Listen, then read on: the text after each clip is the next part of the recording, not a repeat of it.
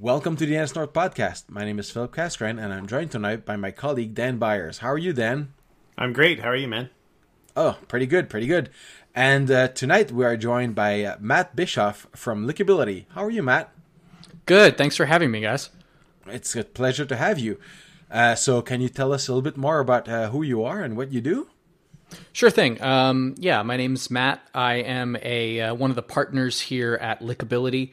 I have been doing iOS development and product management and design stuff since 2009. And that's the same year that we founded Lickability, which is a small studio that does that for clients. And also we work on a few of our own apps as well. So in 2009, that's when you started also, around that where you started at the New York Times, if I remember correctly. That's right. Yeah, I started Lickability with my friend Brian Capps in 2009, and then started at the Times in 2011. Close enough. And at Lickability, is it purely mobile apps, or do you guys handle back-end stuff as well? So usually clients come to us with the idea for a mobile app or a mobile app that they've already started working on that they need our help with. And occasionally we will pitch in on the back end as well. But all of our work is focused around delivering app experiences. And so the back ends are usually just in support of that. Nice. Any Mac software? Oh, yeah, we do. We do some Mac stuff as well, which has actually been doing a little bit more of it lately. Recent client that we worked with on a Mac app is Mimeo Photos, which is a sort of a replacement for the Apple photo book printing process. That's the photo book printing that I use for my calendars. Oh, so, great. Yep. So I'm one of your users, actually. Well, I've been doing a family calendars for the last, I want to say, 10 years. So my brothers just send me their pictures for the year, my mom, my aunt, and I just make a big calendar and I give it to them at Christmas, and they love it. And it's kind of fun to go back every year that we have all these calendars, and they're all different. So it's a lot of fun. I was a little bit sad that the Photos app didn't do it built in, but I'm glad that Mimeo Photos stepped in. Yeah, me too. I'm really happy with the way that turned out, and I think they're doing even more interesting like templates and autofilling than was possible before. So I'm happy with it. So before you got into mobile development, what were you up to? How'd you get your start in tech? Oh, interesting question. I was a teenager. So in 2009, I was finishing up high school, and before that, I was working on my own website and some podcast stuff, but also I was helping a fledgling podcasting company at the time called Podcast People get off the ground, and helping to manage a team of remote engineers working to build the platform for that. No, that's pretty impressive as a teenager. My goodness. Yeah, it was weird being an 8th grader with a Palm Pilot and taking business emails from my parochial school classroom. That was quite a trip. And what was the language that you were working in? That was in Ruby on Rails. Oh wow, very good. And so the announcement for the iPhone came out, and you got your hands on one, I take it, and everything kind of changed. I was second in line at my local AT&T store. Wasn't super close to an Apple store, and also wanted to kind of brave a shorter line. I'd saved up money from doing that work as a IT director for Podcast People, and bought the first iPhone, and just immediately wanted to make stuff with it. Was following the jailbreaking community and the sort of Mac icon customization community, and a lot of the folks that were doing that stuff then are friends now, and encouraged me to learn the frameworks once it was possible, and once app development was something that you could do on the App Store. So how did you learn the frameworks? What were you up to? You just playing around, or did you use any materials? Yeah, so Brian and I decided that we wanted to make something. The first thing that we wanted to make in 2009 was an app called Broadway, which would let you, I was a theater kid, so it would let you figure out all the shows that were currently playing on Broadway, what nights they were playing, what theater, get directions to the theater, and also figure out how to buy tickets online or by phone. And so that was the first thing that we wanted to work on together. And in terms of figuring out how to build that, some of it was reading the Apple documentation, but we also watched the first iteration of Stanford's CS193P, which is how a lot of people got their start. Yeah. And Evan Dahl was the teacher, and we followed through all of those exercises and examples, and that really is how we figured out how to build that first version. That's back when they had their class, and they said you can hook into the Twitter API and display them. That's exactly right. Yeah, not so easy to do today. And how did that go? Like, did you? What was the end result of that? So we built the app fully. We got it to a 0.9 version that we were pretty comfortable releasing, but we had one final thing that we needed to secure, which was the data for it. We were using some publicly available data on the internet, but we figured if we actually released this app and that data started getting tons of hits, the company that was hosting it would kind of realize that they had it out there. And so we took a bunch of meetings in New York with theater companies and the Broadway League and many others, and everybody sort of thought it was too early and that they were just going to do a mobile website and that they didn't really need an app. So we ended up shelving that project. And of course, many of those companies have since released apps, and some, actually one of them kind of took a lot of cues from our design. So we learned some lessons there about contracts and NDAs. But it was a really great learning experience, and taught us that we could work together and could build something, and that led us to do a lot more interesting stuff down the road. When you started, the emphasis was on mobile only, right? That's where you saw it as a future. That's right. Yeah. Would you say that today you do most of your work on mobile as well? Yeah. A huge majority of the work that we do is on iOS and watchOS. So the macOS and tvOS stuff that we've dabbled with and actually shipped some stuff in is also important to our business, but still a huge majority of our work and our revenue has been things that people are using on mobile devices. And that's two things that are missing there are essentially Android and mobile websites. So did you dabble in that as well? No, we kind of realized from the beginning that we could either be generalists or specialists, and decided to specialize on iOS. And when folks come to us, clients come to us with a client project where they want to launch simultaneously on iOS and Android, what we do is we just partner with Android specialists. So we have a few folks in New York. Friendly Robot is one of them, another small agency that are just as good at Android as we are at iOS, and we can kind of do that as a partnership, and I think it works really well. That makes a lot of sense. That allows you to have the best of both worlds, essentially, and not spend too much time doing one that you may have less expertise in. Right, and to stay focused on really getting people who are passionate about the platform and knowing as much as they can about it. Yeah. So how big is Lickability right now? We are 8 people. Just finalized an offer for our 9th person, and we have two job openings. So if folks are looking for an iOS engineering role in New York, or we just opened up an iOS apprenticeship role in New York, also for somebody who's a little bit newer and who wants to learn with our folks, that'll bring us up to 10 or 11 actually. Yeah. Oh wow, there you go. I saw that announcement about an internship, and I thought that was really, really interesting. Yeah, it's the first time we're trying it, so we're definitely going to learn a lot along the way, but we don't think that internships should be limited to just like the big tech companies or big media companies. We think that we have some interesting stuff to teach newer folks, and if people are interested, we'd love to have somebody over the summer to learn from our engineers. Huh. And so what would you say your advantages are as a smaller company when you deal with proposals for an app and you have these big massive agencies coming up bidding with you? Is there a way that you approach it? Yeah, there's a certain kind of client that is in the sweet spot for us, and there is a certain way that we approach it. I think our advantage is just that we can be more flexible and agile. This is what every small company says, but they say it because it's true. Where if you're a large company and you have to price in a certain amount of design hours, a certain amount of project management hours, a certain amount of, we got to get our Android engineers in there, that is kind of limiting you. Whereas we can come in occasionally with a client who just needs one iOS engineer to help finish a feature or even just to do code review, and we can sell just that one engineer for a short period of time, whereas a larger company might have a harder time doing those smaller deals. Also, the fact that we're in New York helps a lot.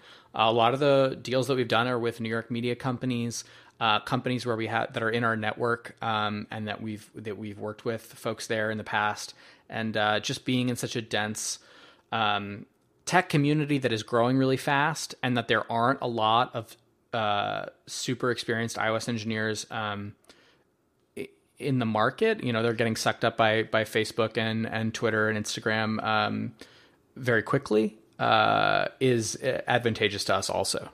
Senior engineers don't stay in the market long, that's for sure. That's absolutely true, yeah. And so when we try to hire senior engineers, we're usually tapping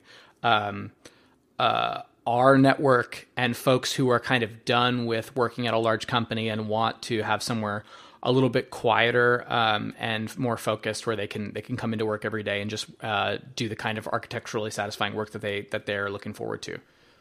You mentioned that you're in the New York area, and do you is your company all co-located, or do you have remote people?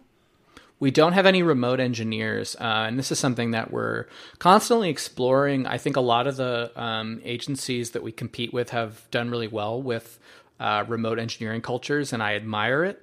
But for us, having everybody in the same office is really nice, and it's like allowed us to build like a corporate culture that we're really proud of. And we have lunch together almost every day, and we throw meetups and parties, and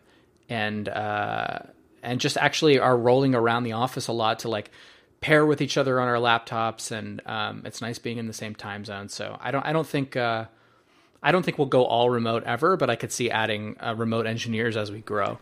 That's the way the industry seems to be heading. It does. Yeah.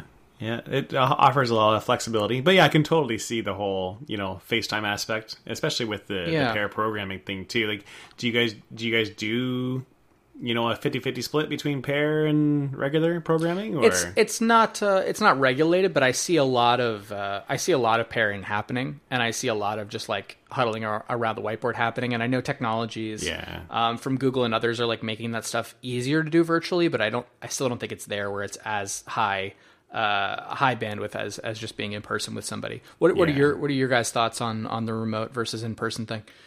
For me, it's pretty simple. It's nothing beats being in person, because obviously you're going to, if you can get all your employees under the same roof, it makes that collaboration so much easier.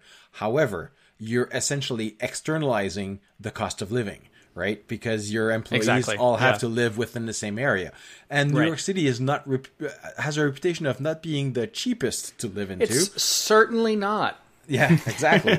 and also, it might not be that you mentioned that it's a dense environment, and some people might be turned off by that. They might prefer to live in a quieter environment, and they don't necessarily want to commute an hour and a half to go into the office because they want to live in a quiet environment. So you're essentially turning off, or people that would never apply to the job openings that you have, simply because they are not within the area. Now, you live you're in a super dense area, so it's likely you're going to get people, but still, there's some talent out there that doesn't stay on the market very long, and that would not even apply because that's one of their requirements. So it's the best in my opinion, but it is also the worst in terms of tapping all the talent that you can possibly get.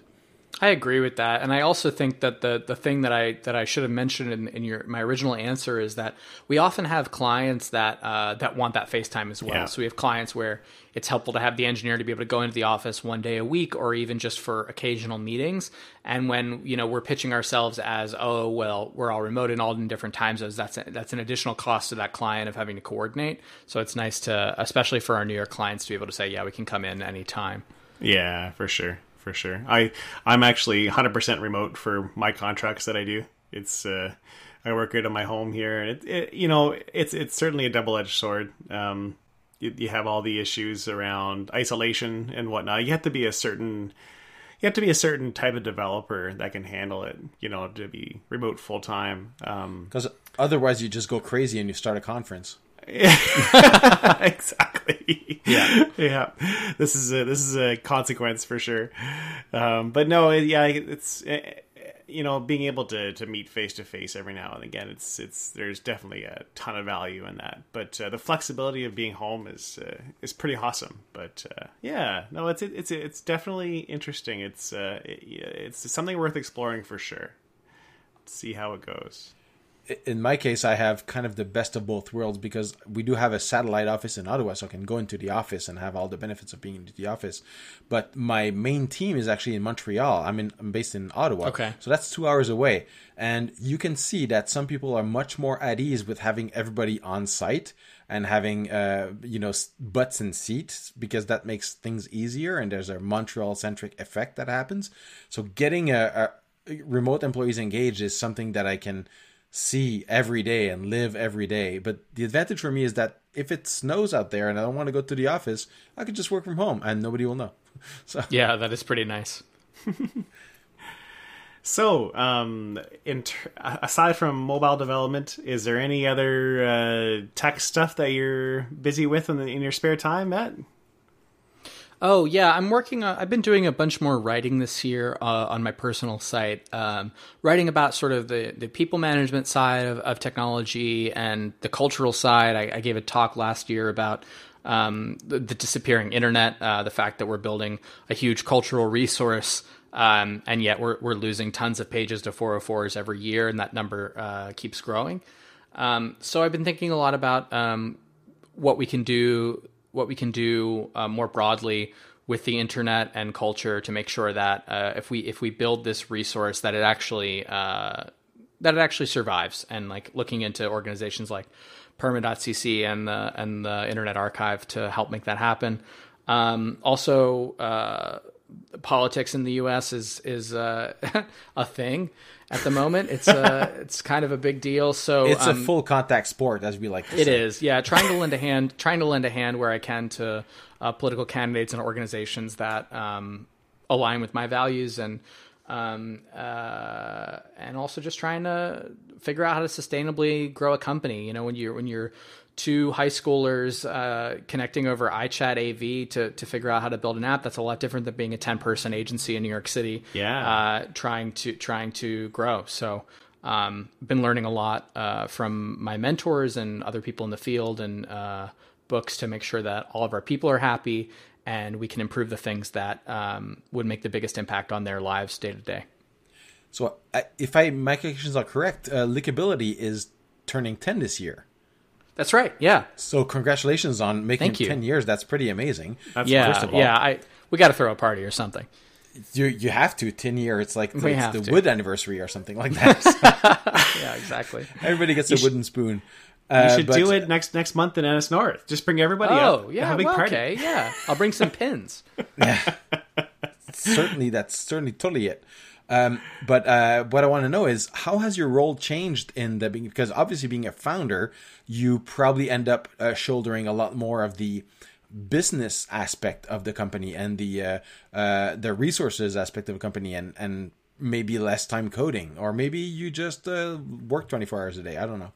Yeah, no, certainly not. No, we try to, everybody, including the partners. So the partners are myself, Brian Capps, who started the company with me, and we added Andrew Harrison a few years in.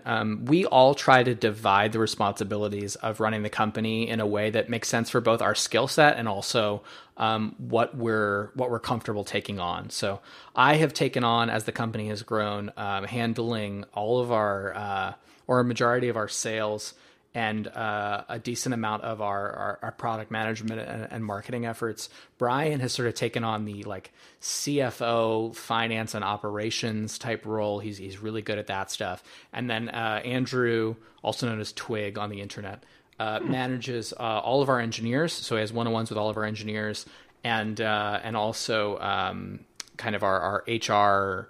People, engineering policy, CTO type stuff. So I think we've had a good division of labor ever since we sat down and worked that out before we hired anybody. And for me, the thing that's been the biggest area of growth is just learning how to sell our services, learning how to handle a CRM, handle a sales process, contracts, all that stuff, which is most of what I do day to day. I don't really write code anymore. I'm primarily, reviewing code, helping engineers figure out problems, and onboarding new clients. So how do you keep up to date? Because obviously the half-life of what you know in code, it goes away really, really quickly. Like that's about 18 months, I think, the half-life of knowledge in tech. So how do you keep up to date?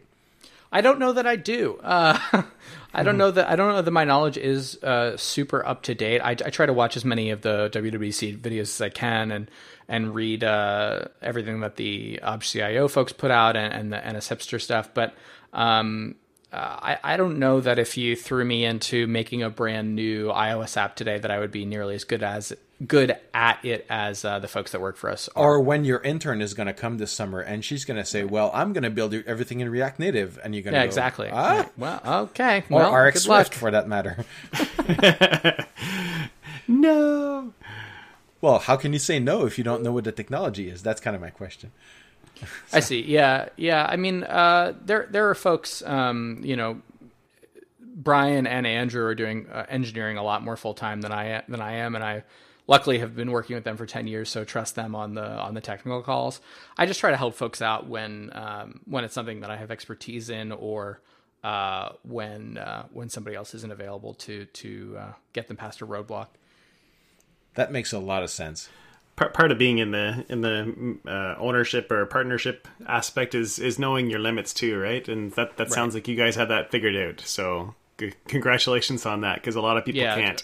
And it's nice that somehow the three of us actually didn't overlap too much in what we wanted to do and what we were really good at. Like everybody had kind of their thing. Awesome. Andrew was really passionate about the management stuff, and Brian really passionate about the finance and operations stuff, both of which are areas that I've thought about, but it's not as exciting to me as talking to new customers and figuring out how we can help them. Yeah, very good. Brilliant. So in your off time, you've already covered that you do lots of writing and you're into politics. What do you do for fun? Still very into theater. So just saw the 10th anniversary production of Title of Show, which is a one night only thing. That was a musical that was about the art of writing musicals, so a sort of meta musical on Broadway. One of the reasons why I'm in New York is so I can see a lot of theater, and I see a lot of improv, a lot of stand up comedy, and a lot of musical theater here in the city. I'm also a cocktail aficionado, so if you see me at NSNorth, feel free to ask me to make you a drink if we're in a situation where that can happen. Yeah. I'll try to bring some stuff, and also if you just have a menu and you're not sure what to order, I can point you in the right direction. Perfect. All right. Well, thank you so much for joining us, Matt. It's been awesome to chat with you, and we really look forward to carrying on this conversation at the end of next month in April. Thanks so much for having me. I really appreciate it, guys. Very good. Thanks so much, Phil. Have a good night. You're welcome. Thank you. Take care, guys.